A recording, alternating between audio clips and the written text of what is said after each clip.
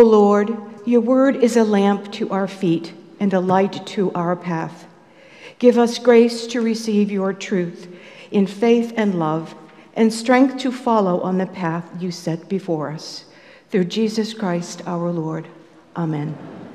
There's a story from a few years ago about a police officer in New York City. He was working the second shift in Manhattan on a cold winter evening. As he was making his rounds, he spotted a homeless man sitting across from a shoe store. The officer approached the man to ask him to move away from the store, but when he got close, he noticed that the man was not wearing any socks or shoes. Suddenly, the officer's plan changed. It had been bitterly cold in New York City that week. The highest during the day was only in the mid-20s, and at night, with the wind chill factor, it felt like it was only around 0.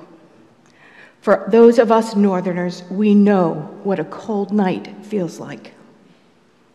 Maybe the homeless man had chosen outside the shoe store on purpose, or maybe it was just where he had landed when his cold, tired feet gave out that night. But in any case, it worked out well, for the police officer went into the store and bought several pairs of socks and some heavy-duty boots. This story is memorialized because a tourist happened to take a picture as he was passing by. When the police officer came out of the store and kneeled down, the picture was taken. The police officer helped the man put on all the new socks and the new pair of boots. Why would this story be so memorable? Because it is about a man, the police officer, who was so filled with grace. In our gospel today, we see that Mary is a person who, although is very meek and lowly, is filled with compassion and kindness and grace. Mary did things for others, expecting no one in return.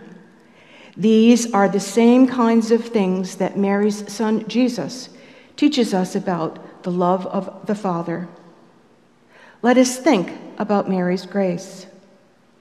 Ave Maria, gratia plena. Hail Mary, full of grace. The Lord is with thee. Blessed art thou among women.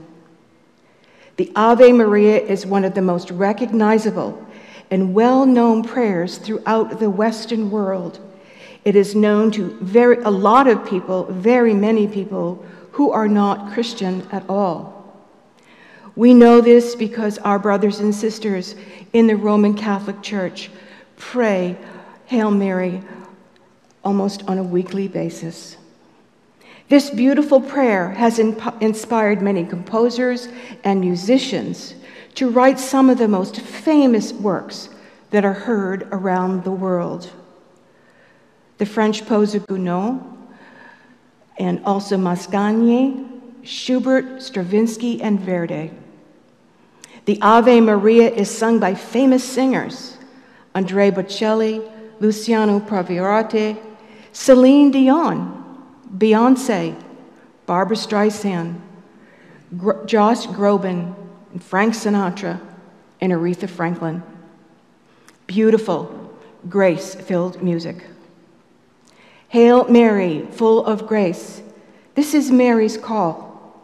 The angel Gabriel comes to her with a message from God. Was Mary afraid when the angel appeared? Yes, she was. But Gabriel said to her, "Do not be afraid." So Mary simply says, "Here am I." The response of "Here am I" is a pattern, a phrase that is woven through our scripture. Abraham and Jacob and Moses and Samuel heard God's call and responded with those same words, "Here am I." Gabriel lays out the plan for Mary. She is to be the mother of the Messiah. She gives the same answer, that time-tested response that fills the Bible by those who answer God's call. Each of these people said yes to God, quite even before they knew what God was asking them to do. Yes, people, humble and lowly. No one special, just plain folk like you and me. But what was so special about them? And what is so special about us? Every Christian shares a common call to use the gifts that God has given us. Let us think about ourselves for a moment and who we are as Christians. Do we continually display our belief in Jesus Christ to the rest of the world? How are we doing with that? Do people see God in each of us? Sometimes we may not be so full of grace, but the question is, are we growing in grace? So what does that mean to be full of grace and blessed by God? Let's think about Mary again. When Mary found out that she was expecting, she was terrified. At the most, she knew that her marriage to Joseph most likely would never happen, and at the worst, she might be killed for adultery. She was so afraid that she didn't tell her parents. She didn't tell her siblings. But what did she do? She walked for 10 days on a journey to Elizabeth's home. She needed to confide in someone. She needed someone to talk to. After all, Gabriel told her that Elizabeth was with child. When Mary encountered Gabriel, she said to him, "How can this be?" But what she got was more than she ever expected. When she arrives at Elizabeth, she is immediately greeted by her, but Elizabeth knows exactly why Mary has come. Elizabeth says that God has blessed her above all women, and blessed is the child that she carries. Mary must have felt wonderful when someone called her blessed. But how momentary that would become as she feared for her life and felt cursed by the world. Although Mary was blessed, the simple truth is that Mary's blessing was a double-edged sword. It began when she realized that she was pregnant before marriage.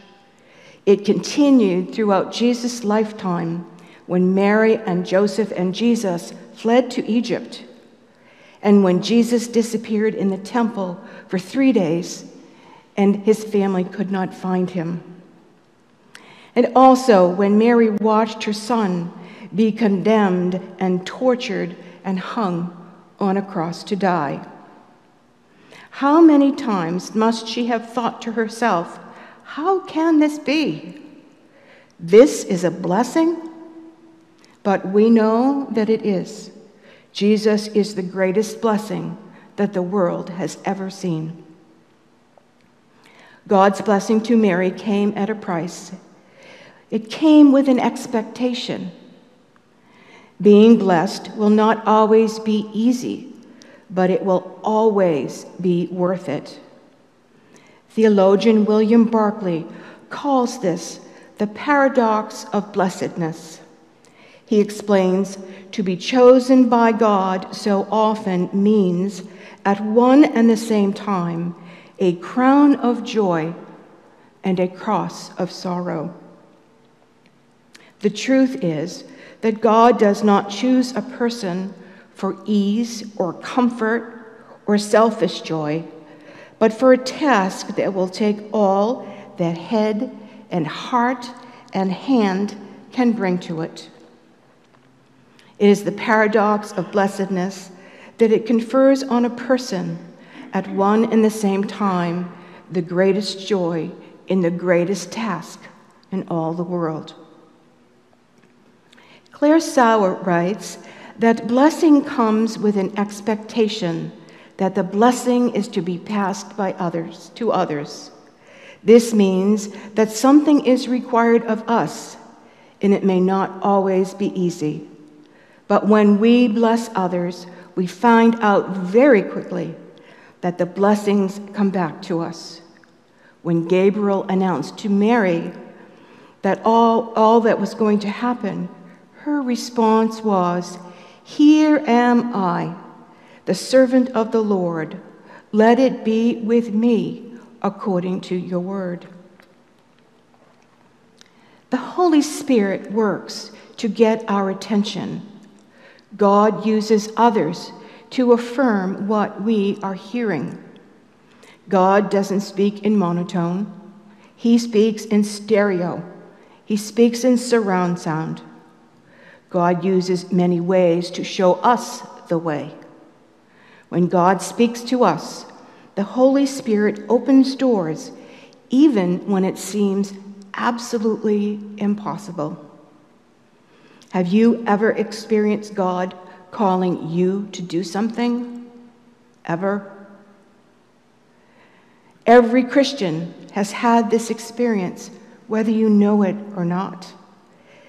That's why you are here today, because of God's call.